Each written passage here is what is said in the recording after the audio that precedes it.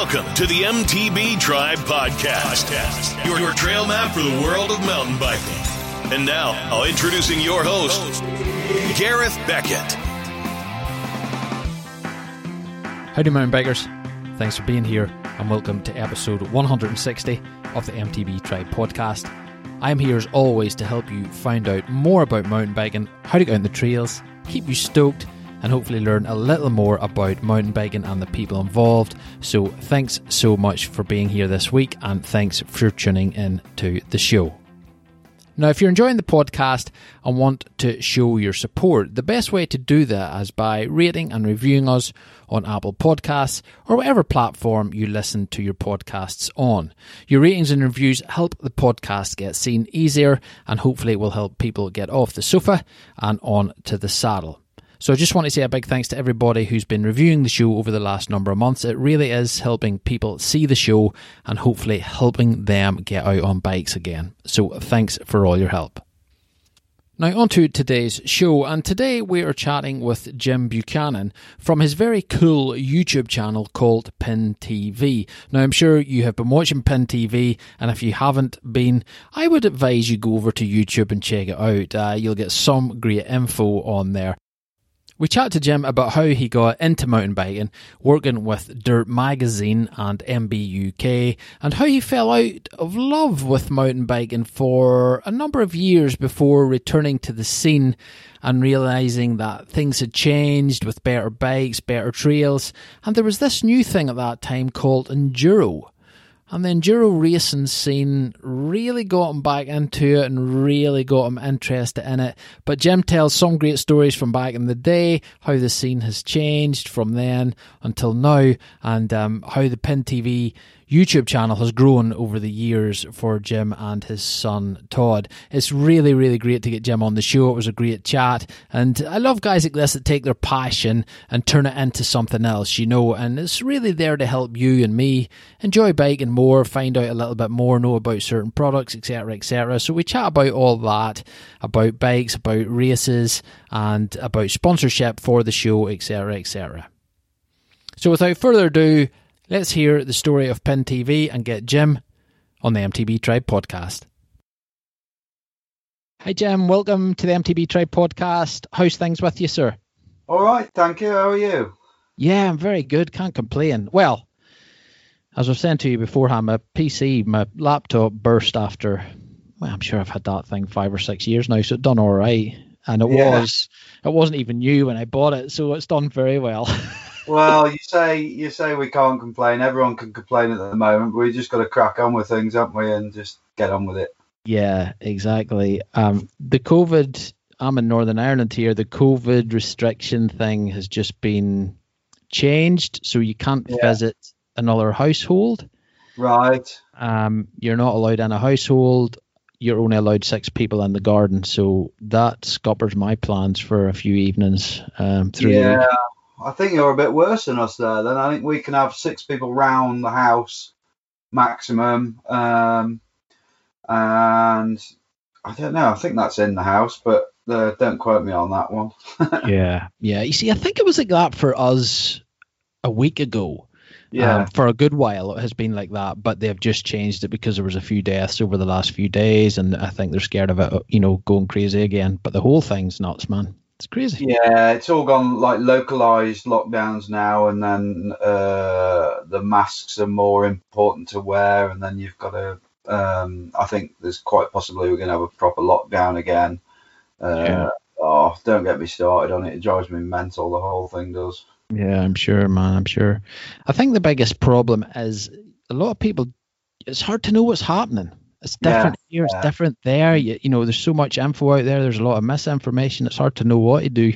I know, yeah. And it's hard to know, in my case anyway, what to believe, we've been told, and facts and figures. And, I think you should just look at the deaths more than the how many cases there are, because obviously there's loads and loads more testing now. And there's just so much stuff if you read between the lines it's almost worse if you start doing that, because it can fry your head.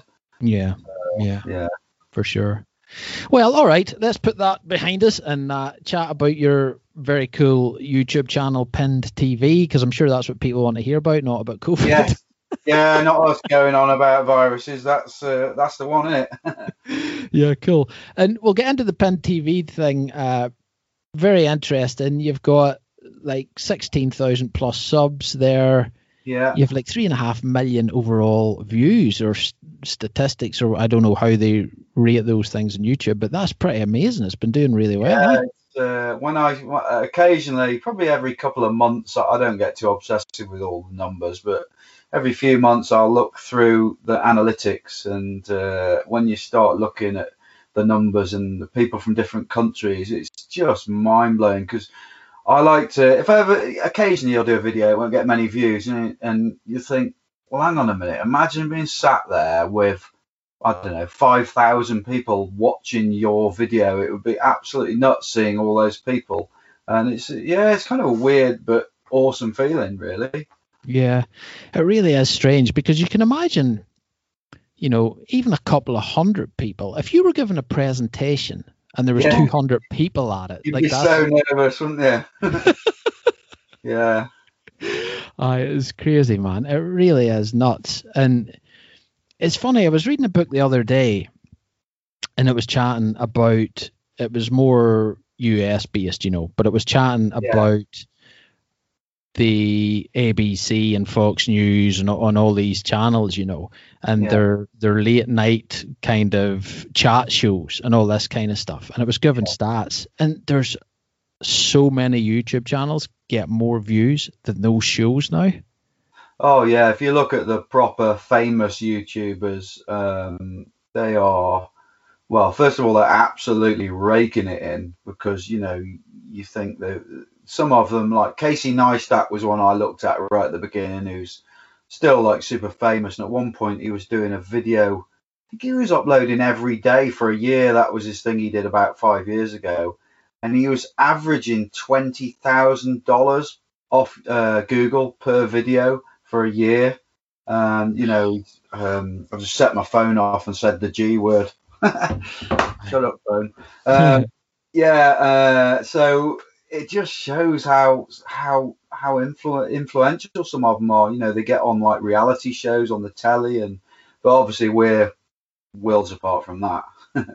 Yeah, no, that's that next level up, isn't it? It's like Joe Rogan in the podcast world, Yes, that's right.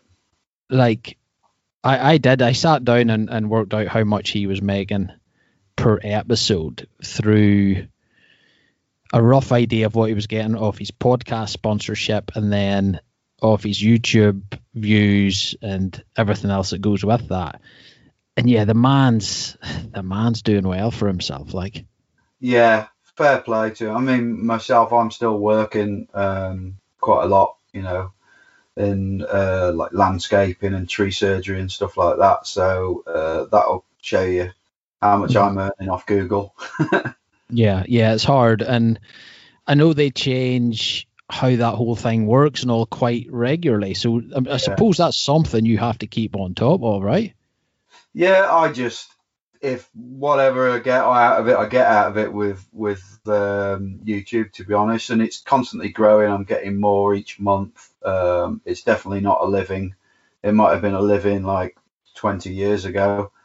But then I also have channel sponsors. I've got 4 main channel sponsors I get money out of. So you'll see their animated logos on the beginning and the end of each videos, and I try and give them sort of just use their products, if you know what I mean. Yeah. No, it's very interesting. It's super interesting what it's doing for the mountain bike industry and the people getting involved and everything. I think that's a real interesting side of it, because it certainly stokes people and gets people on bikes and gets people out. Yeah. Like, we'll touch on it a wee bit later, but I'm sure you find that through your channel that it stokes people and you get comments and stuff. 100%.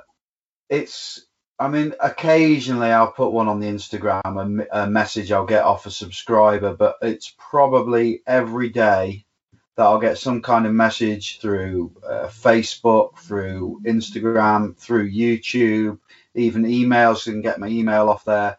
And I've had so many of people that it's quite heartwarming when they say, you know, we love what you're doing, especially with my lad Todd, because there's a lot of subscribers who are sort of my age and they've got kids and they're trying to ride with them.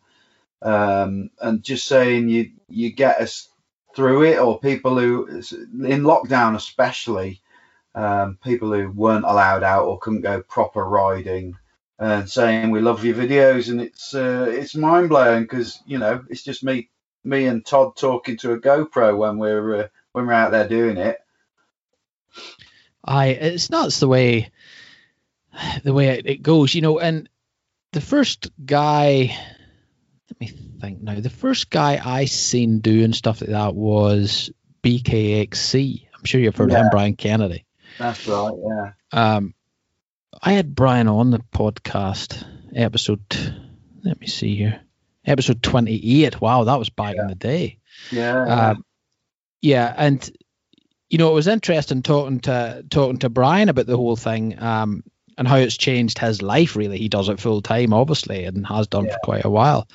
But like the number of interactions he gets and stuff, it's crazy. Like, there's no way you could end up replying to every one of those. You know what I mean? It's just, it gets out of your control to a certain extent.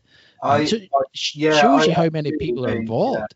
I try, if I ever get a question, I try and reply to every single one. And I try to, like on YouTube, you get all the comments, and the interaction to me is really important. And to keep up with it, I do a lot of emojis. You know, if someone will give a comment, if they give you a compliment, it'll be like the, you know, thank you emoji, or the smiley, or the whatever.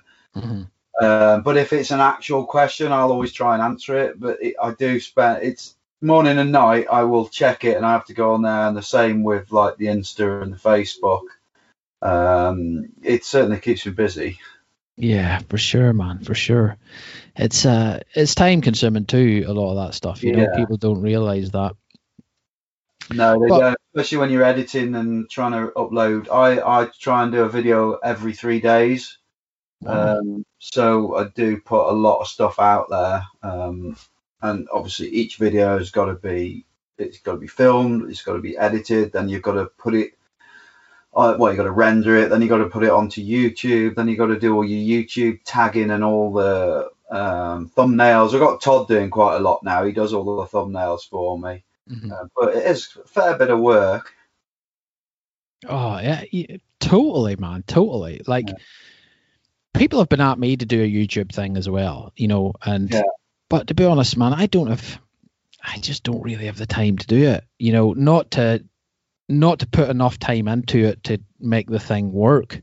You know, at this minute in time, because I know from editing the podcast and how much time that takes, I know going to video, even if I was just to put the audio on YouTube, I know how much more time that takes with tagging and editing and everything else, and it's just crazy, man. So fair play to you, fair play. It's not easy to do when you're working full time as well. No, it's not. I mean, I do it quite simply. You know, a lot of people think I'm using like Premiere Pro or Final Cut, and I got an old, I think it's Sony Vegas 14 that I got off like a charity site. I think I paid $20 for it. Right. I don't do any color grading. Todd started doing some stuff, and he started color grading and a lot more technical. I keep it as simple as possible, just so I can do it quickly, really. Yeah, for sure. Well, you have to do that sometimes, I know. All right, well, go on. Sorry, I was just going to say, I wouldn't mind knowing your background a little bit, because I know you've ripped for magazines and stuff like that in the past, so I think that would be quite interesting. So, like, when did you get into mountain biking, or what kind of drew you to the mountain biking scene? Well, when I was in my early 20s towards mid 20s, I'd done all the sort of going off traveling and working abroad and stuff before that. I was quite late into mountain biking. I was a bit of an idiot in me, early 20s, got in a lot of trouble and did things I shouldn't have done.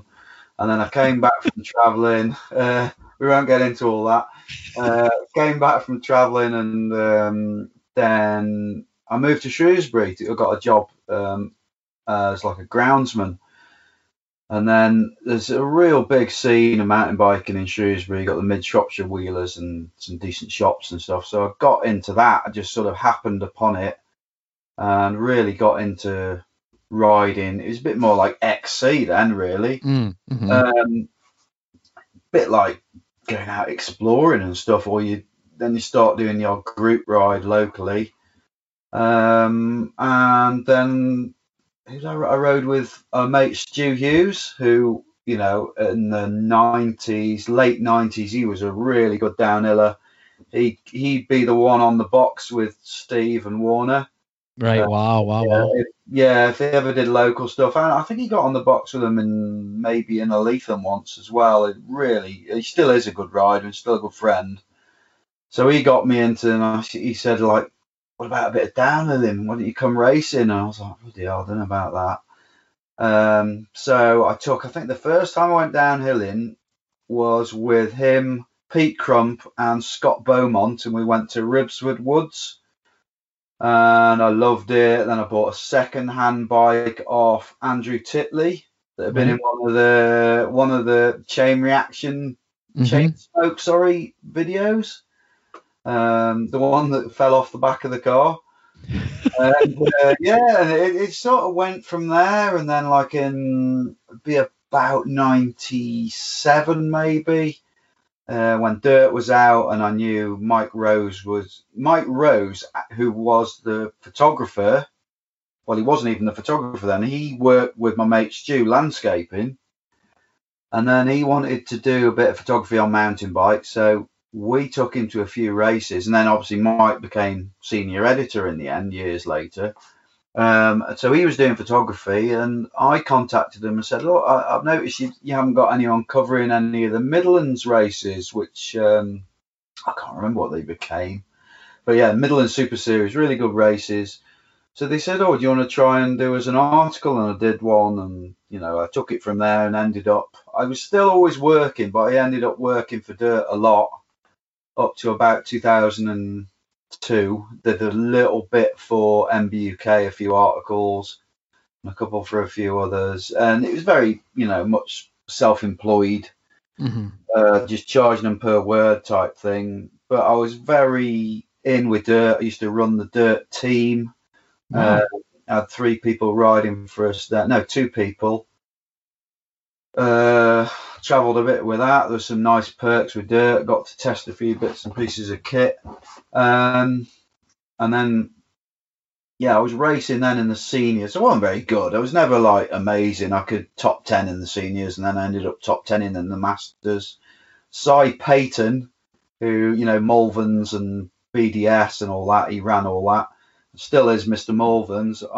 He was like my main competitor, so we were like really competitive with each other. And about 2002, I just had enough of it. I was just doing too much of it. I was racing every weekend, and I think I tried mini bikes, like the mini pit bikes. I love that so much. I just sort of it was weird. It was like overnight I'd had enough of it all, and I kind of wanted to do some other stuff, and I gave it up.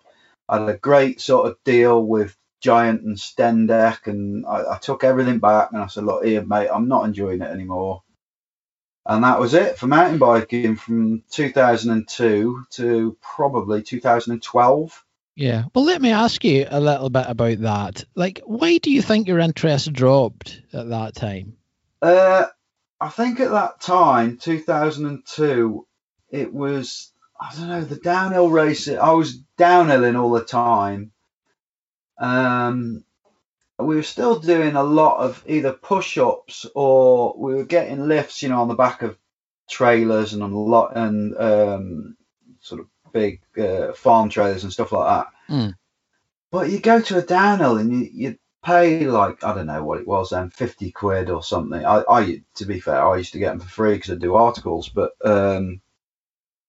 your whole weekend, I worked it out at a British National. You'd be there for like 2-3 days, and you'd spend 20 minutes on the bike. You get like 4 practice runs in, and then your race run or 2 race runs, and it was just like wasn't enough riding. And in those days, we were all like, "Oh, I'm not riding up a hill, I'm gnarly downhill or whatever." I didn't really, apart from the very early days of riding, I kind of didn't want to ride up a hill, and I just stopped enjoying it.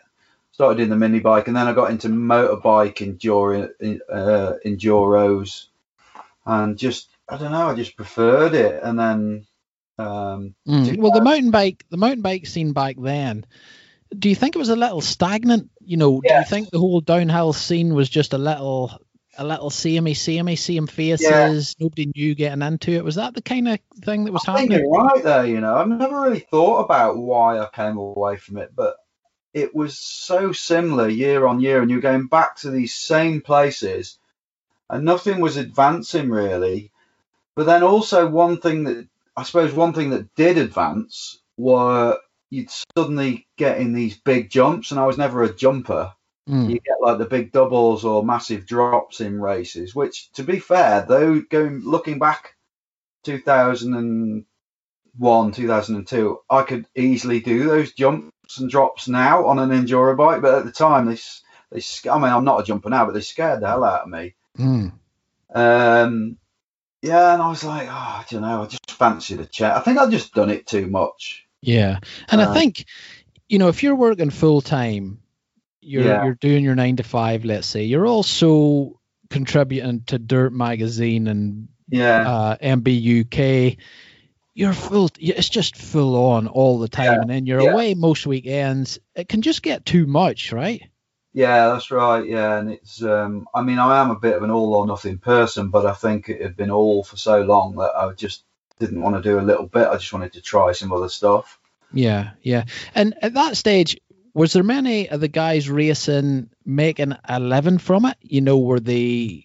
Was that their main focus? Was that their job? Well, there was a lot of money about I wouldn't say in 2002, but in like 99, maybe 2000. Yeah, there was some people, even my mate Stu, who I was going with, he was in the elite, regularly getting top fives, and he won a lot of the, I think it was Jules or Four Cross then, they'd have them at the same weekend at the same track. And I think Sports Division were paying him 10 grand a year then, and all his goodies, and he was working full time. So there was a few quid about, and then you'd have people putting money in like Toyota. Everybody wanted a piece of the mountain bike action, and then, like you say, it did go a bit stagnant, I think. Yeah, it's funny. It's funny how things like that happen. Whether it's something new to a lot of people and the TVs catch on and everybody's interested in it for a couple of years, and then, or if it's the competitors, there's no characters in it, or I don't know. It's hard to know sometimes how that kind of thing happens, Yeah, and I think back in those days, the step up for the elite riders to go from a good elite racer in this country to World Cup was so massive. Obviously Petey was the first one who became so successful. We all looked up to him. And it just, I don't know, it seemed to take a while. And then you got the Athertons came along. But then I raced with them in the old days when they were kids, you see them at the races. And when I was writing for Dirt, I used to always say, check out G Atherton. He was a youth rider and he used to be able to beat the elites. I was like, this guy's amazing, even though he rides in Lycra, because him and his brother rode in Lycra, and he got so much mickey take for it out of all the other racers. But a lot of the elite riders would sort of slate them a bit. They're just local heroes, short course peddlers, blah blah blah. And I was always bigging them up in Dirt, saying they're going to go somewhere, these lads. But Rachel was still a bit young then, and obviously look where they went. Yeah, exactly. Working for the likes of Dirt and stuff like that, how did you find that? Were those guys good to work with? Yeah, really good. Really just let you get on with it. Obviously nowadays everything's very corporate. You've got to be a lot more careful if you write for magazines, which was obviously what happened when I was working for Enduro Mag years later. But in those days, every race report I did at a national started off with, what the hell are we doing back here at this crap course again? It's so pedally. But the race promoters who did those hated me at the time because I just spoke the truth. I just said, this place is flat. It's not a proper downhill. Why have they added that big, long, flat pedally bit? This is downhill and all that sort of stuff. Probably because I was just a lazy git and I didn't want to pedal. Mm-hmm. But the bikes then as well were terrible for pedaling uphill, right? Yeah. Oh, yeah. Super heavy. I think if you went back in time to those days on a modern day enduro bike, you absolutely clean up if you had a good bit of skill. Mm-hmm. Yeah. Yeah. It's crazy how that's changed. And really, I think it's the enduro scene that has changed anything, to be honest. The bikes and the enduro thing have pushed everything, because if you look at the downhill bikes, they haven't, obviously they got to a certain level, but since they've hit that level that we see now, they haven't changed that much, really. Yeah, I know. And I don't know, I think they've become more and more niche, haven't they, a downhill bike?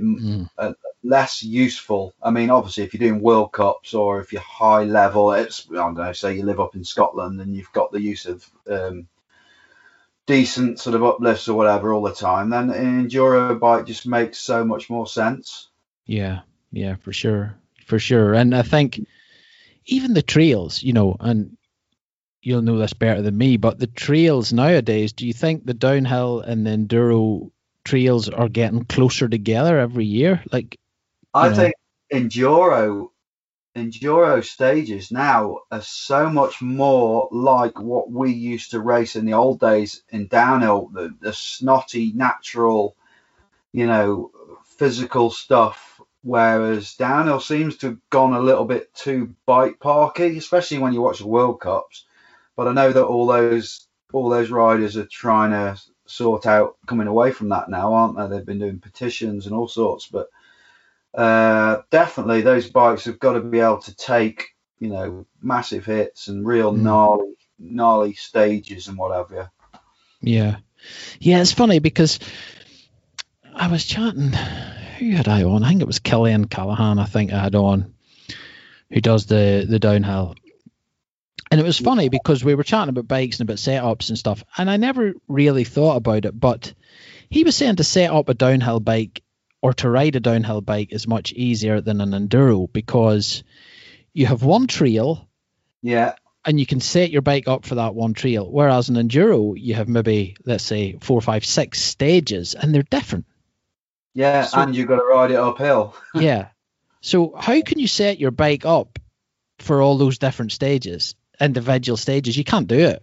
No, you can't. You've got to get a decent middle ground, haven't you, really, where you're happy that it's going to be good all day. I mean, I'm personally a set and forget with suspension. Some people will tinker, but I'd rather just I got the local JTEC and they do all my sort of Olin stuff, and they set it up for me and tune it, and that's it. I won't touch it again, basically. Right. I'll take it back in when it needs servicing. Yeah, I'd be a bit the same. I'd be scared to change something and then it go drastically wrong. Yeah. Too right. Yeah, but some of the suspensions and all you get on these enduro bikes now, there's so many settings on them. I know, yeah. That new, have you seen the new Cane Creek that's got like 5 dials on it, and basically got soft hard, I think it is, on every dial. And I look at that and think, oh my God, I wouldn't know what I'm doing with that, to be honest. No, definitely not. And then you've everything else to factor in.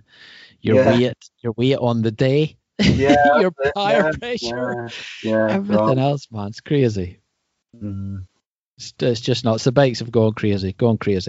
But I wanted to chat to you about your motorcycling days as well, your motocross and stuff that you done, because I'm interested to know how different you found that scene to the mountain bike scene, or if there is a difference there. Well, to start with, there's a mini bikes, which was like the pit bikes, and it was a very big scene in with a lot of the downhill racers. So if you look at, I mean, obviously me and Stu and a few other mates were in some of the earlier Sprung movies of Alex Rankins, Mm. And then the pit bike racing come along, and we actually held the first race in Shrewsbury. Wow. And then there'd be the Royal weekends that Peter used to organise up in Doncaster, where people would turn up on the motocross bikes. But then that sort of went to mini bikes. Right. And mini bikes, you're not meaning those little small, mini bikes. Like a miniature motocross bike. And it started with like you get a Z50 Honda, or you get all the copies like Jincheng's that we bought, the Chinese copies with the fat tyres. And we'd all race them, and they'd come 50, and then you'd put like a Honda C90 engine in it, and we were racing that. It was so much fun. It was brilliant. Yeah. And it got a bit sort of, the money got involved, and people would turn up on these things that were worth like thousands, and its suspension was uprated, and engine, and it was a bit like who had the most money in the end. But in the early days, it was more about just fun. And I loved it until I realised it was just, I got sucked into the buying all the posh kit for it, and then the things would bloody seize like every other time you rode them, and started costing loads of money. And that's when I went to normal motorbikes, as in enduro motorbikes and KTMs and stuff. Mm-hmm. Mm-hmm. And that's kind of motocross style. Yeah, well, it was like motocross enduro. It was definitely, and hare scrambles was what I did, which is like you'd race for 3-4 hours around a massive, up to a 10-mile circuit. And it was how many laps you could do. And I absolutely loved it because it suited me, because it was quite strong. And then the technical stuff I got from the downhilling. And I worked my way up to, I won a few Clubman series, and then I got into, I ended up in, what was it now, Expert Vets, and I could hold my own and podium in that, and I loved it. But then that was costing me a fortune, and like anything, I started doing too much of it. And then obviously I heard about this new thing called enduro mountain bike, and then stupidly enough, I thought, I bet I'll be quite good at this. Mm-hmm. And I couldn't have been further from the truth on my first race. Well, the motorcycle side of things, do you find that community the same as the mountain biking community? I tell you what, the way I think that the enduro motorbikes is a lot older crowd, and almost a little bit like that in enduro versus downhill. When it first started, it was the older people started doing enduro. And the enduro mountain bikers versus the motocrossers is a little bit like the enduro mountain bikers versus the downhillers. It's a similar sort of, whereas the downhill and the motocross is all about sort of jumps and full on gnarly, whereas enduro is a bit more chilled out, and it's a bit about sort of pacing yourself, and it's just a similar thing. I think once you're in any sort of community of racers and riders, it's like your family when you're in it. Yeah. And that's, I think, what we're missing the most with the lockdown and the races is you miss this sort of extended family. Yeah. Oh, for sure. Like I've always thought that the motorcycle side of things, because there's more money in it, I thought a lot of people would take the racing scene quite serious. Yeah.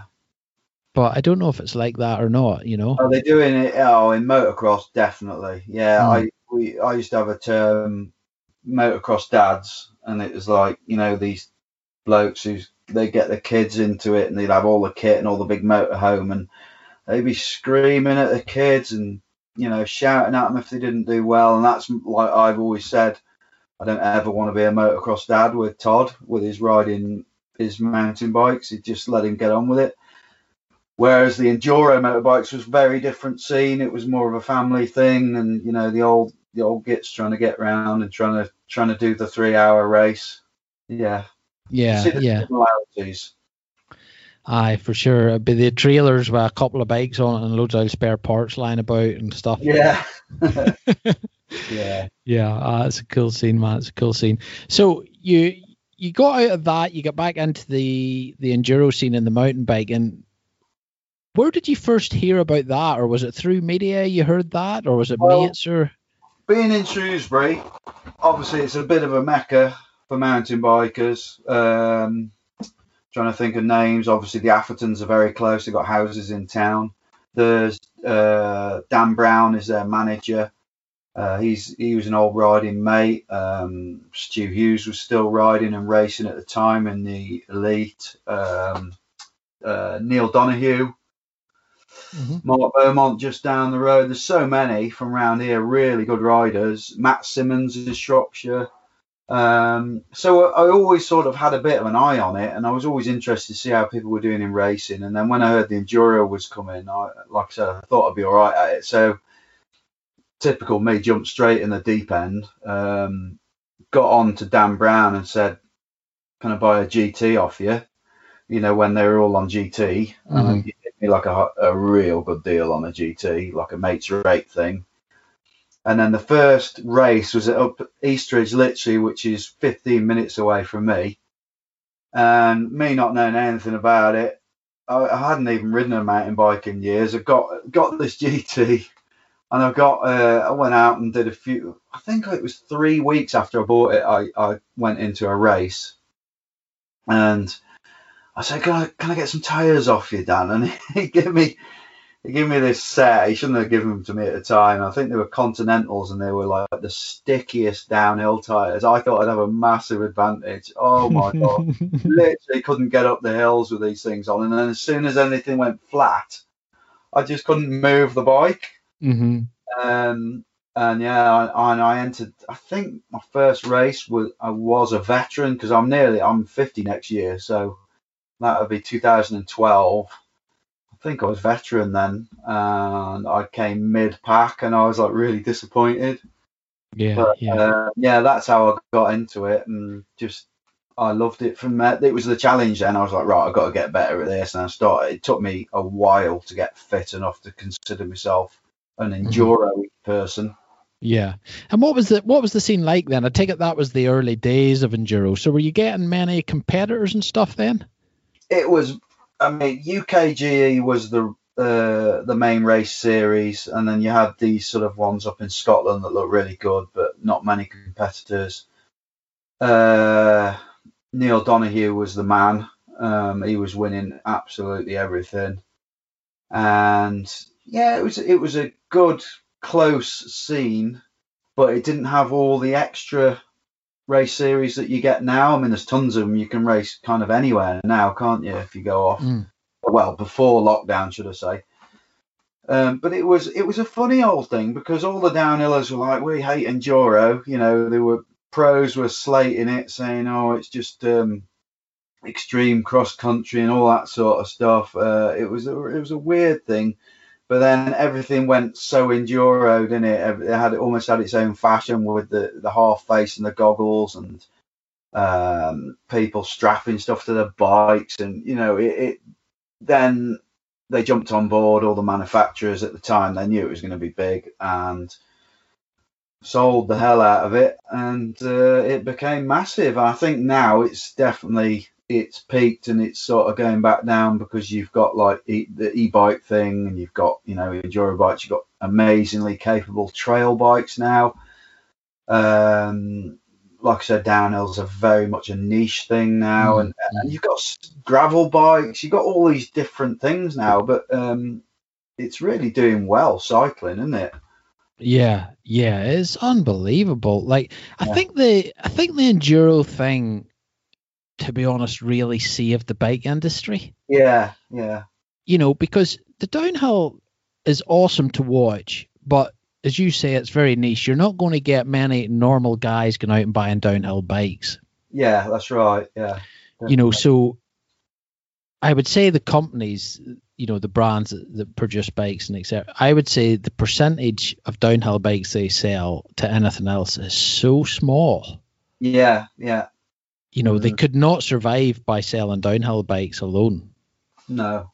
You know, and even funny you're mentioning e-bikes there, because I was chatting to a gentleman from a really well-known brand. I can't mention any names really, but he said to me that they were selling 4 e-bikes to every one enduro bike. No, I'm not surprised. Not surprised at all. You know. the one thing when I got onto Enduro Mag and doing stuff for them, and they were very, very forward thinking. They were all 29 when people were slating 29. So I added 29 quite a lot before a lot of people. Thankfully, they sorted the geometry out on them eventually. But also they do this thing called the Design Innovation Award, where we go away every year and we test all these products in Germany or Italy. And there's so many e-bikes. And I remember seeing them. I was like, what the hell are these things? And that first moment, despite what you think about an e-bike, I know there's still haters of them. That first moment when you get on it and you start moving the pedals, and you cannot help but grin. It's just like, oh my God, this is amazing. And like how the 29ers suddenly eventually got better geometry. Now the e-bikes are as well, and they're getting lighter and, more capable. I don't mind admitting, I'm full convert now. I went out. I've got a video coming out in a few days, actually. I've been on my e-bike a fair bit, my Cannondale, and I also got a Cannondale Habit trail bike, and I hadn't ridden it for a few weeks, and I went to Landegler, like a trail centre, last weekend, and I hated it from the moment I got on the bike and did the first climb to the very end. At the beginning, I thought, it's going to get easier. It's just because I'm not used to it. And everyone has said, once you've been on an e-bike for a bit, that's it. You forget your regular bike. And I was like, no, I'm going to ride it. And it was like something had clicked in me. And I was like, no, I want to do 2-3 times the amount of this riding in the same time. Yeah, it's funny that, isn't it? Like, do you think you didn't enjoy your normal bike because of the fitness level? Or do you think the fitness thing doesn't even come into it? I think partly fitness. But I think, a lot of... when I was racing enduro and riding a lot of it, I think a lot of it is mental. So, take for instance, you go out riding with a load of really fit lads and you're at the back, and I don't know about yourself, but personally, I don't enjoy those rides. I'm like, no. And you feel more tired because your brain's telling you you're unfit. But if you go out riding with a few mates and you're the fittest one of that bunch, which I've also done a bit, it makes you feel incredible on the climbs. So I think then when you get on the e-bike, when you get on the regular bike, when you've been on the e-bike and you're with a couple of riders who are fit as well, which is what happened to me last weekend, your brain just is like, nah, man, forget this. This is not fun. I mean, the downhills were still fun, obviously. But all I was thinking is, because I went to Forest of Dean the next day on the e-bikes with my mates, and all I was thinking all that Saturday is I can't wait for tomorrow. Yeah. It's funny, man. I think the e-bikes certainly have their place for sure. I think they're really, really good. And, whether you love them or you hate them, they're certainly good for the industry and good for the advancement of technology and everything else. But it's getting people on trails that normally wouldn't be on trails. Yeah, that's right. I mean, there is the problem with e-bikes is you've got that certain rider, haven't you? The one, say you go to the trail centre and you've got that rider who has never been a mountain biker, so they don't know the sort of unwritten rules, just be courteous to people, don't come flying past, don't be rude, whatever. So you'll get that person and they bought an e-bike and then they've just gone onto a Google search and put in where can I go, and they come up with a trail centre, and then they go and they either absolutely nail themselves, or when they're going up the hills they're just barging past people, really rude, quite ignorant. But they're not original mountain bikers. The original mountain bikers, the ones I ride with, are all original mountain bikers who've moved over. And like if I go out riding with a bunch of regular bikers now on my e-bike, I always ride at the back because I don't want to be that bloke who's going off ahead and annoying people, because I've been on regular bikes with e-bikers, and if they keep flying past, it drives you crackers. But if they're at the back, you kind of I've been out with e-bikers who've got that same mentality, and you kind of forget they're on an e-bike then. Yeah, of course, exactly. No, I think, yeah, you're always going to have problems like that, no matter what you're doing. I think there's always going to be people like that, and people like that maybe won't stay at it that long. Yeah. The Corona cyclists, isn't there? There's so many of them at the moment. We call them Corona cyclists, and they're the ones quite often don't have a helmet on. Yeah. And to be honest, those people that bought bikes over Corona and are probably still buying them, you would expect a good 70, 80, even maybe 90% of them people will fall off. They won't keep at it. Yeah. Once things are back to normal. But the other side of the coin is, if it keeps 10, 15, 20% people still in the industry riding bikes, buying bikes, updating stuff, buying gear, obviously buying helmets, it's good, right? Yeah, if it's pumping money back into the industry for R&D, so it's producing better kit and better bikes, then winner, isn't it, really? I think there's going to be a lot of cheap second-hand bikes in about a year's time. Yeah, you're right. We'll see about that. But then there's also there's going to be a percentage of those Corona cyclists who will then go on to be like, I'll tell you what, I'm going to buy a decent, really nice bike now, and I'm going to get into this. I really enjoy it. Yeah, well, that's it. That's it. If they keep at it, they're going to be like anybody. They're going to be looking at the next thing, and they're going to be upgrading, like we all do. We all get suckered into that. Yeah, that's right. Yeah, and I find with e-bike as well that we're very lucky that we're sponsored by some fantastic brands, and once you bling a bike out like I have with Öhlins and Envy, it does make a big difference to how they ride. I got my Cannondale, and it came with like the bog standard. Actually, there were boxes, triple clamps, and an air shock on the back. And I couldn't stand the way it rode when I first got it. But yeah, the bling sorted it out. yeah, interesting. Well, let's chat a little about Pin TV then, and how that came about. Because you were obviously writing for magazines and stuff like that before, but was this your first venture into the kind of film side of that type of social media thing? I've done a little bit in front of a camera, like I said, originally in the Sprung days. I was not shy of doing stuff in front of a camera. I think I've been on a few bits and pieces when they filmed Mountain Bike Britain, the races and bits like that. So it never bothered me being in front of a camera, but I wasn't thinking of doing it. I did think how videos should be the future of like online bikey stuff, instead of magazines. Mm-hmm. And I used to say that to Enduro Mag when I worked for them. I worked for them for 5 years, sort of part-time, doing a lot with their online magazines.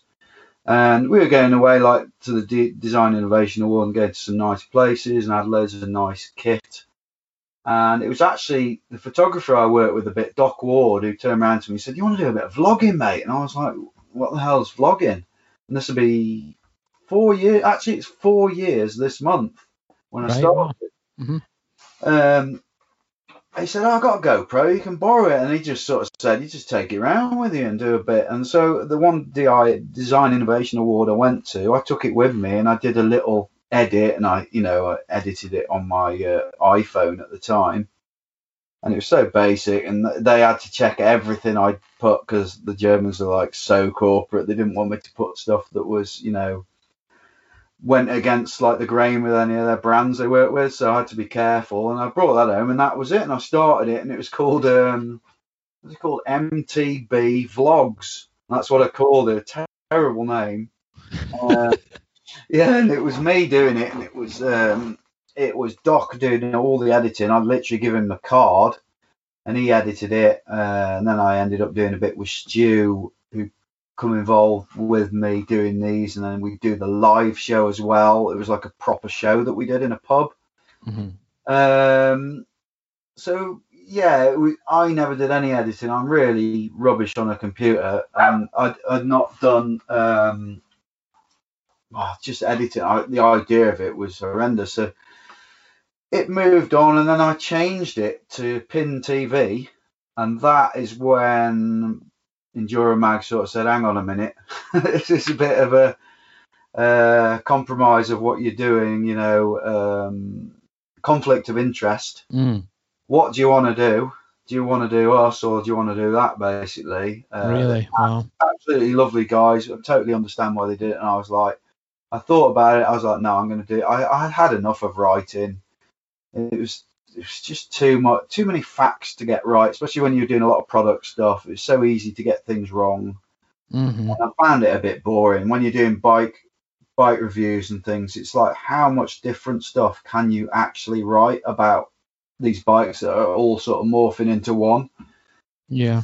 So yeah, I did that, and then for about a couple of years, Doc was doing all that for me, and then I could see he was getting sick of it. There was no money in the job at all. Stu was flat out working more than me, and it got a little bit tense for a while. And we had another young lad, Darcy, who came and did some editing for us for a bit, and then he started doing his own thing. And at one stage, I was about to quit. I'd said, "Oh, you know what? I've had enough of this." Darcy didn't want to do it. I couldn't edit. And it's actually my wife, Cassie, who turned around and said, "Listen, just get the laptop," because I bought Darcy this decent laptop for doing it. And he didn't have the time to do it in the end. She goes, "Get it back off him and just have a go." And this was probably, I don't know, 3 years ago. So I got it off him, and I got that Sony Vegas, and I think the first edit I did, I can't remember which one it was, but it was like a 20-minute edit. It took me 3 days to edit it. Yeah. I lost the whole footage twice, and nearly, like, I'd say I pulled my hair out, but that's all gone anyway. But I got there in the end, and then eventually got the hang of it, and now I can do like a half-hour edit in about 2 hours now.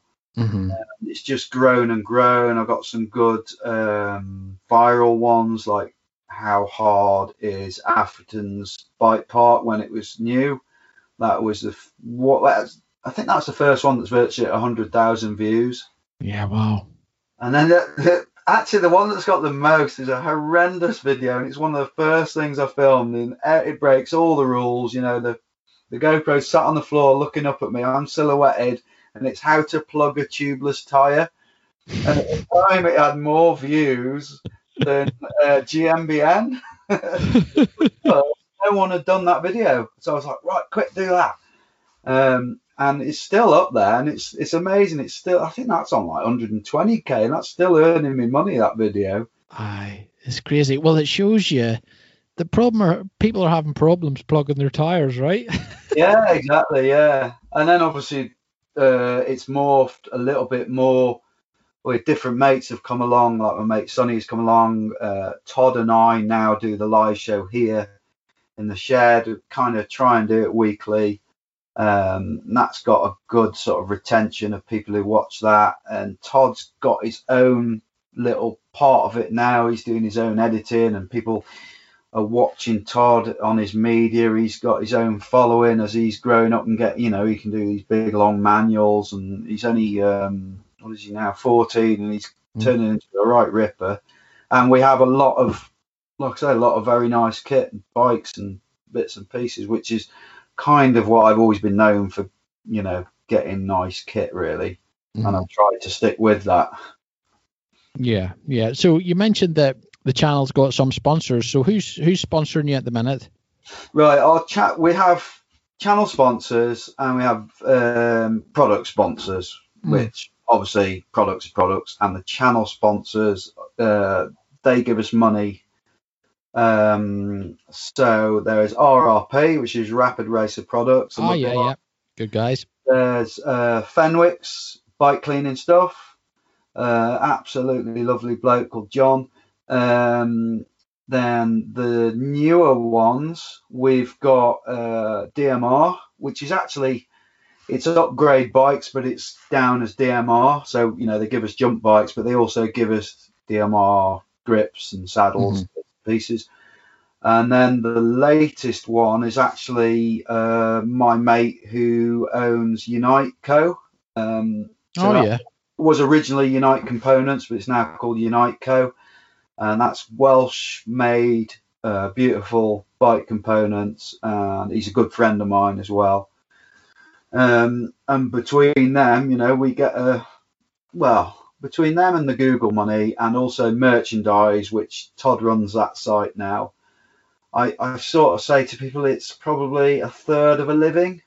So, and it's picking up all the time. I've got a few other people who are interested in getting involved, maybe as channel sponsors in the future. And we've got some good people sorting us out with kit, Stanton Bikes, MV, decent brands, Öhlins, Shimano.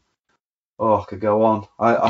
It's hard to stop, you know what I mean? I don't want to miss any out, but yeah, if anyone looks at any links, they can see who all our sponsors are, but it's great to work with them. Yeah, for sure. And as far as the channel sponsors and all go, did you approach them or did they get in contact with you? How did that work out? Kind of a bit of both, really. Like, for instance, DMR were, I know Rory, who's like their main marketing guy over there, and I was just basically messaging him to try and get some grips for us. And he ended up saying, well, what's this going to cost? And I was like, well, nothing, don't worry about it, we'll just talk about it. Because I said, unless you want to become a channel sponsor. And then he asked how much it was, and I was like, yeah, okay, no problem. So our channel sponsors, I don't mind saying, our channel sponsors will give us £2,500 a year each.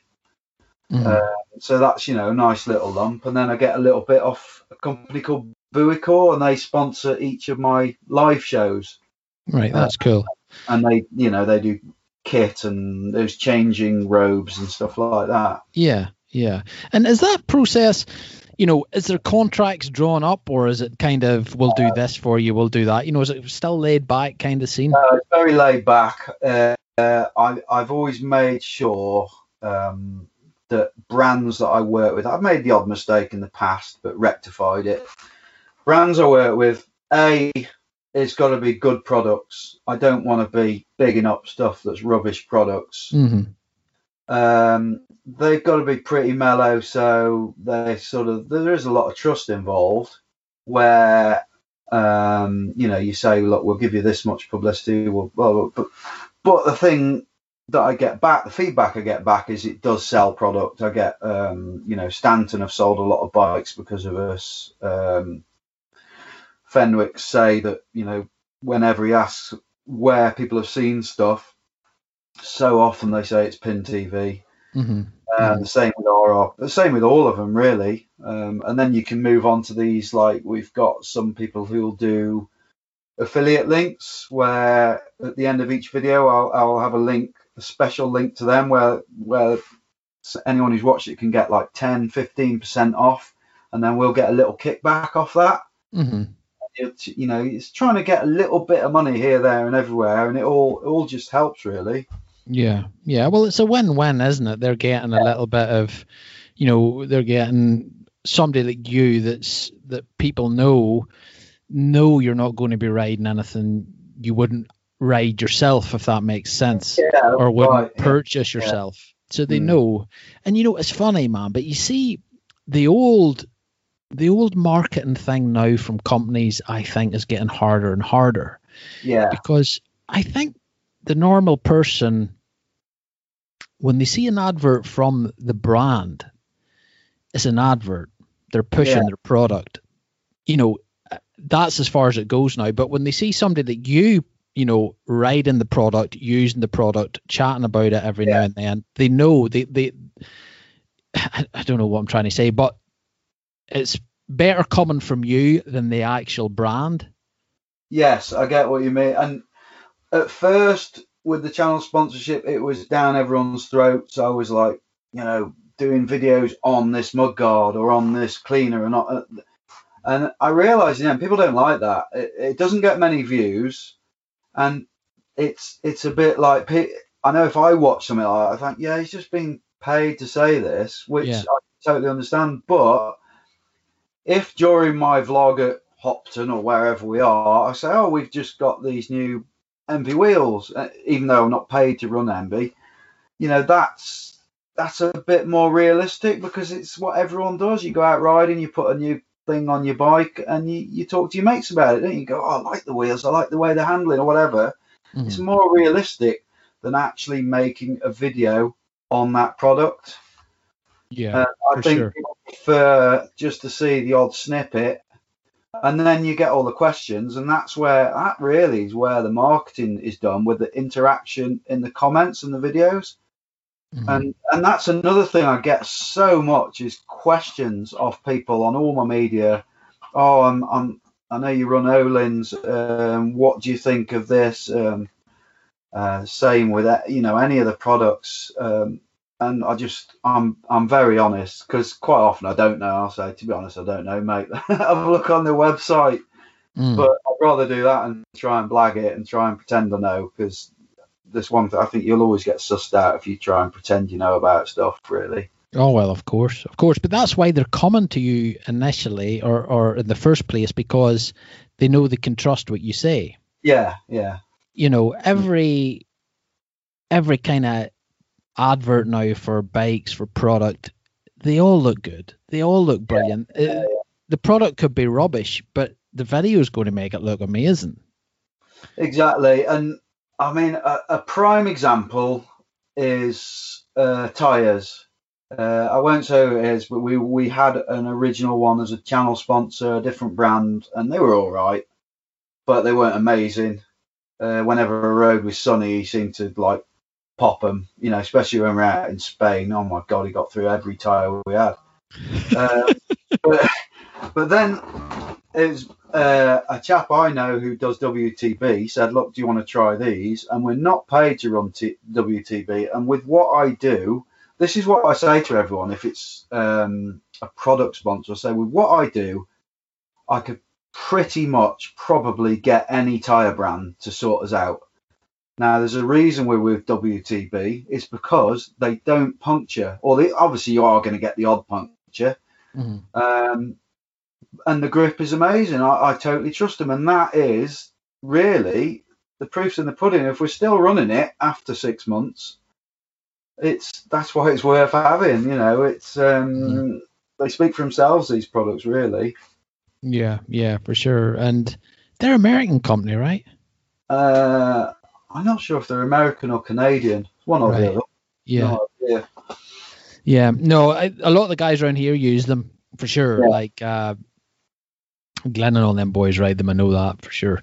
So yeah, I've never actually rode a WTB, but they do look pretty cool. If those guys are riding them, they're good. You know what I mean? Yeah, Glenn rides anything. It's got to be. It's got to take.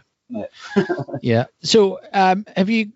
Well, you do a lot with the Pen TV. You do product reviews, you do bike checks, you're doing the race event coverage, everything like that. Now, had you a vision for the channel before you started it, or have you a direction you want it to go? What's your kind of thinking that way? Yeah, a bit of everything. I mean, for instance, I've done a gravel video. I've done something when on the Stanton Steel aggressive hardtail, I went and did a cross country race. I actually haven't done a downhill race yet. I was meant to do one this year, but I will do that. A bit of everything, and when I'm there, just film it and vlog it. But also, from my days of the magazines, I still like to dip my toes into the industry a bit. So I'll go to bike shows and I'll film people talk. You know what, you don't need knowledge on products for that, because you just film the people talking about their products. It's actually really easy to do, and then people are interested, and I'll try and film the products that I find interesting. And then I do like doing interviews. I like having people on the live show, just a bit of everything. I mean, I look at the benchmark is GMBN, but GMBN, I'd say, is more like your BBC One, and I'd say we're more like Channel 5 when it was really crap. We're not restricted. I'm restricted in a way because we're working with. I don't want to upset the brands I'm working with by doing really crappy stuff. You've got to toe the line a little bit. there's quite often some times where you want to say things, you think, oh, I better not say anything here. But yeah, we're a lot more relaxed, and there's kind of no rules on what we can do.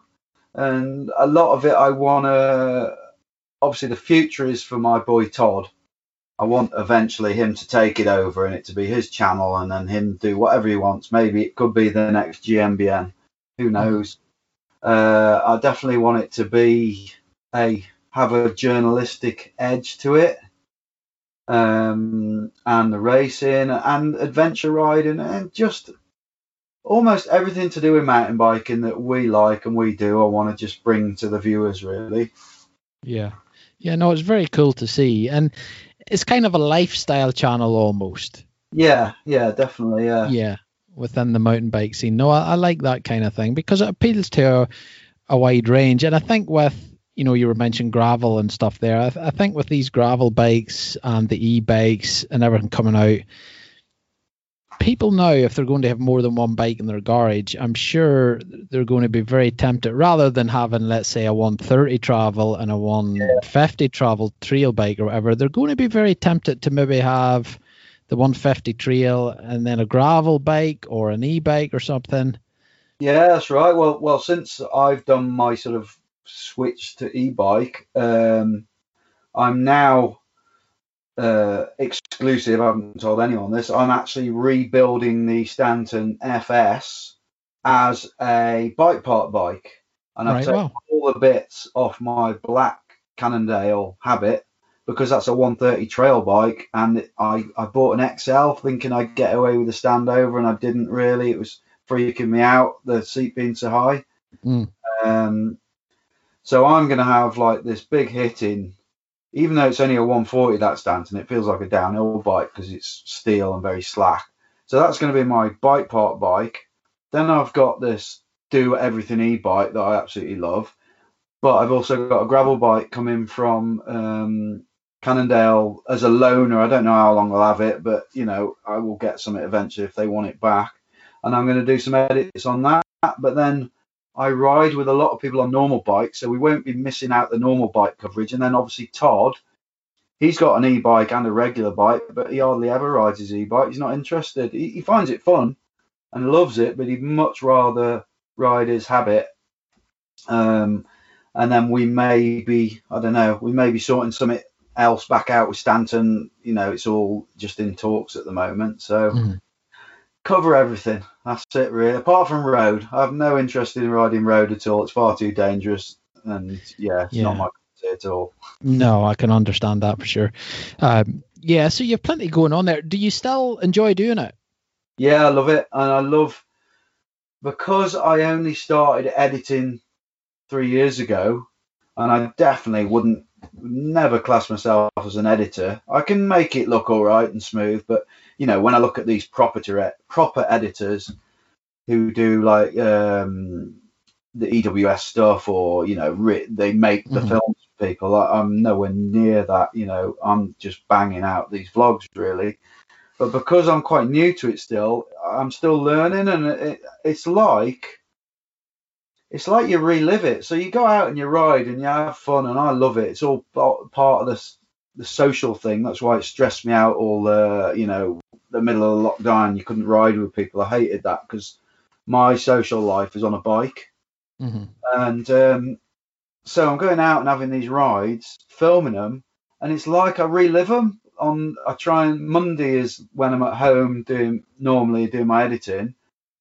So I'm reliving them the next day, and it's amazing how many things I'll notice that I didn't notice on the day as well. Just daft little things. Oh, I didn't realise he'd done that, or whatever. Or you'll slow down a near crash, and you're like, Christ, look at that. I still find it really enjoyable, actually. And plus, I've grafted all my life. Tree surgery and landscaping and that sort of thing. I've always been a grafter, and to think that I'm sat looking at mountain bikes and editing for a day and actually getting paid for it still blows my mind. And getting paid for my hobby instead of being out when it's raining, grafting all day and like quite often hating it. So if I could say short term, what I'd really like, I'd love it to be full time, but we'll see. Mm-hmm. Yeah, it's interesting. Like, and I know when a lot of people get into so you know, mountain biking is your passion outside of work, and I know when a lot of people sometimes turn their passion into something that is like work, it can sometimes put them off, you know, because I've got a theory on that actually. Yeah, go ahead. I think it is like you see a lot of these pro racers, and then as they get older and they stop enjoying it so much, and I spoke to so many pros or ex-pros, and especially when they are racing full on, the last thing they want to do on a day off is ride a bike. They want to go and do something completely different. And when they quit, they'll often do different things and walk away from it. And that's because they're at the peak of their game. And I've never been at the peak of my game. You know, I've never been that pro racer. I've always been an all right rider. But I feel I'm learning and getting a better rider now than I was 20 years ago. Yeah. And I think that's why I still enjoy it, because I'm getting better rather than having been really good and then just age getting the better of me. And like I say, it's a social thing. I think that's why I still enjoy it. Yeah. Yeah. Yeah. Like, I think I'm like you, to be honest, you know, with the podcast, because the more I get into it and the more I get speaking to people, the more I learn about industry and products and the people involved and how the whole thing works and ticks. It actually makes me more interested in it again, because you're learning, you're educating yourself when you speak to people. And instead of it putting me off, you know, when I have time to go out on the bike, I don't think, oh, frig, I have to go and jump on a mountain bike for frig's sake. I actually want to. I'm more stoked to do it. I'm more, you know, I want to get out on the bike as much as I can because I'm so in the thing now. That's how I get. But yeah, I think if you were at the top of your peak and you were busting your butt for so long, that's maybe a different scenario. Yeah, and I think also talking about the e-bikes with me, like at my age, I find that's given me a total new lease of life, because I was getting to the stage, especially with working and stuff, where I'm just tired. I'm just like, because I have to ride a lot to produce these videos. Not that I mind, but I was just tired all the time. And obviously, you go out on a big e-bike ride, you're not knackered. You're absolutely fine. I mean, you can still be blowing on the climbs and stuff. Depends how much you try. But it was like a new lease of life, and again, it's another new thing. And I think that's it's sort of stepped me to a new level of it now. And also seeing Todd come on, and seeing how well he's starting to ride, that gives me a real buzz as well. Yeah, for sure. Well, it's such a healthy thing to do as a family. Yeah. And also the other thing that I think with the older riders, that doesn't get mentioned enough is the mental health side of it. You know, a lot of people suffer. I don't mind admitting, I get like anxious, I get a bit of anxiety, and when I go out on my bike, you know, I can feel tetchy. If before I ride, I can start feeling a bit miserable. As soon as I get on that bike, it's all forgotten about, and I come back from a ride, no matter what type of ride it is, and my mood's lifted, and I'm happy again. And riding is like my therapist, going out on my bike, and I come back and I'm happy, you know. Yeah. Because I think and this also happens with pros, is they've had these extreme highs when they've been racing, and then, you know, top of the game, flat out, pushing the boundaries, and then when they come off the boil, it's quite hard for them to take mentally, and they can suffer with their mind, with mild depression and stuff like that, or even worse. And similar to me, not that I was a pro, but I've had a lot of highs. You know, I used to be into all the raving and stuff like that. Just let my dog in, he's rattling at the door. Is that Ian, the trail dog? I'm outside the door, pestering. He has to come and sit at my feet at the desk. So yeah, I mean, it's definitely a mental health thing. It helps a lot for me, keeps me very grounded, and I love it. Yeah, no, I think it's cool, and I think there is push towards that. There's some people advising now people with certain problems or issues, like anxiety and stuff. The whole mountain bike thing seems to be getting quite popular. They're getting guys out in nature, out in bikes. Yeah, definitely. Just exercise in general, but a lot of exercise is boring. I'm not. I've done the gym thing, but I've never really enjoyed it. No, because there's no sort of gain. I mean, you gain from fitness, but it's just so dull, isn't it? It's I used to do all the martial arts and that, and I used to enjoy that. And I did Thai boxing for years, and I wanted to do a fight. And so the one day I stupidly agreed when I was about 35. I was like, right, I'm going to do one. And I trained like mad for it. I was all right. I wasn't very good at it. And did this fight. I lost very close on points, but as soon as I'd done it, I never wanted to do it again. I was like, right, that's it now. I'm absolutely done. But because I had to train so hard, I kind of didn't enjoy it after that, really. I know it's crazy, but the mountain bike thing is so cool because a lot of people do it. For me, it's a bit of an adrenaline thing. I think I have to have that little bit of adrenaline buzz there. But for so many people, it's just getting away from their desk, away from a city, out in nature with a couple of pals or something. They forget about everything. They switch off and they're just there in the moment. I think that's so important to people. Yeah, it's brilliant. And it, like you say, being out in nature, some of the places we ride, like recently we've been going to the Dovey.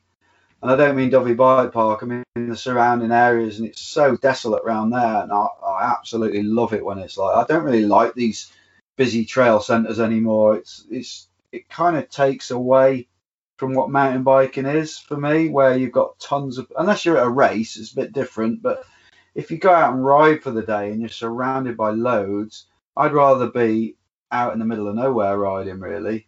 Mm-hmm. Yeah, no, there's something to be said for it, for sure. Definitely. So is there anything in the near future we can expect from Pin TV? Is anything a wee bit different set up for the near future? As long as we're allowed with the whole lockdown and stuff, Todd and I are going to Spain in November, to where Todd is having a week's training with Matt Simmons. Wow, okay, cool.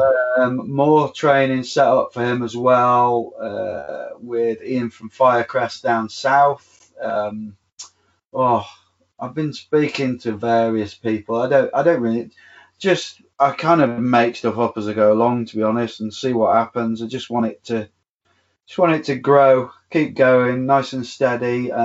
Stuff with other vloggers, Tom Caffrey.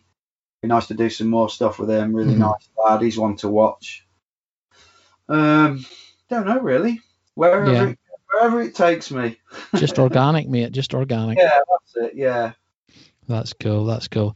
Well, before I let you go, Jim, is there, or how can people best find you? How can they get in contact? Via socials, or is YouTube better? How can they find out what you're doing and what you're up to? Really. So obviously we're Pin TV on YouTube, on Instagram at Pinned TV UK, and then we are Pinned TV on Facebook. And then Todd, always like to try and get people following Todd. It's T0DNEY,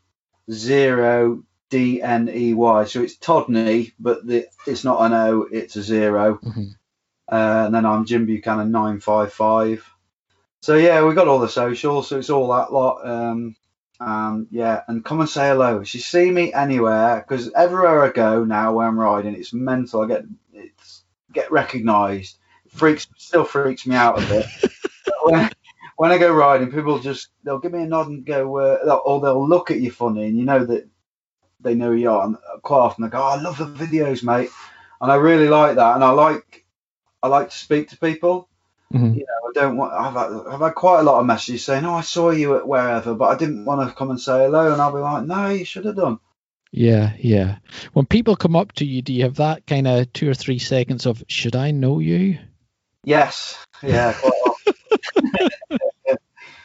Yeah, I remember the first one where something happened there. I was at Ardrock, at the last Ardrock, And I hadn't seen Donny for ages, Neil Donahue, and he was, obviously he'd already made a big name for himself and with GMBN, and he came over chatting to me. And this geezer come over, and he was like my age, and like he looked at Donny, and then he looked at me. He goes, "Oh mate, I love your videos, brilliant." He said it to me and not Donny. Donny's face, it was such a picture. Honestly, that was like I found that hilarious. Oh, classic. Oh, good times, man, good times. Do you think just because of the people you know there and because you've been in the industry for a while, do you think that has helped with the Pin TV? Definitely, yes. Yeah, I mean, I got the first 1,000 subscribers really quickly, and that's really hard to get to 1,000 normally. But because of Enduro Mag and my social media at the time, I pushed it on there a little bit, and obviously I got a few openings that I wouldn't normally get because of people I know in the industry, like the Atherton thing, interviewing them, and various other.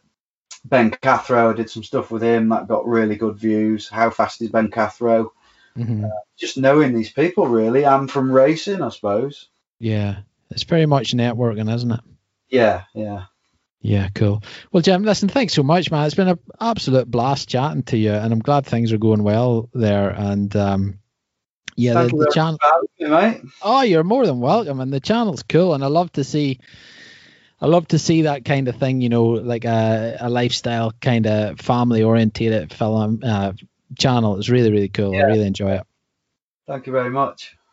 All right, bud. Well, listen, good luck. I hope the lockdown thing ends quite soon and you can get out, make more videos and interview more people. It's not easy at the minute. No, it's not. It's difficult, but we'll get there.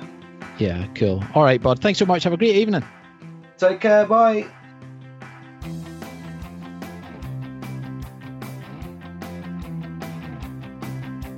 That's a wrap for episode 160. I hope you enjoyed that, folks, and I hope you learned a little bit more about Pin TV and what Jim's got going on there. And please do go over to Jim's YouTube channel and check it out. Now, if you want to know a little bit more about Pin TV, just simply go to the website's show notes, mtb-tribe.com, where you can get quick links to all Jim's socials, his YouTube channel. You'll see some of his YouTube videos on there, and you'll also be able to read a little bit more about what we chatted about. Now, Jim, thanks so much for coming on the show. I really did enjoy our chat, and it was great to get you on the podcast. Well, long overdue, sir. So good luck for the 2020 season and what we've got left of it. And I know you're looking forward to getting back and reviewing the race season in 2021. So good luck with that, pal. I'll be keeping an eye on your channel and see how you're getting on. So thanks so much for listening, folks. I do appreciate you tuning into the show. And if you want to help support the show, the best way is by subscribing, rating and reviewing us on Apple Podcasts, because every one of your ratings helps boost us on the old Apple's algorithms and helps spread the good word about the show to more people. Now, if you're not on Apple, you can also find and subscribe via Spotify, Stitcher, Podbean, or whatever podcast platform you use to listen to your shows. We also have a website that you can check out, mtb-tribe.com. You can find the complete back catalogue there, listen and download every show for free. You can also subscribe there and get one email per week with a quick and easy link to listen to the show from there. You can also get involved on social media. We are at MTB Tribe on Instagram and Facebook. And please take screenshots and share the show with friends, anybody you think that may be interested in mountain biking or interested in hearing a little bit more about our scene and what's going on. Just simply share the podcast to them on their socials or whatever, and hopefully it can help them out and get them motivated to get back out on the trails. So thanks once again for being here, folks, and showing your support. I really do appreciate it. And until next week, when we have another exciting guest on the show, as always, get the bikes out, hit the trails, and stay MTB stoked.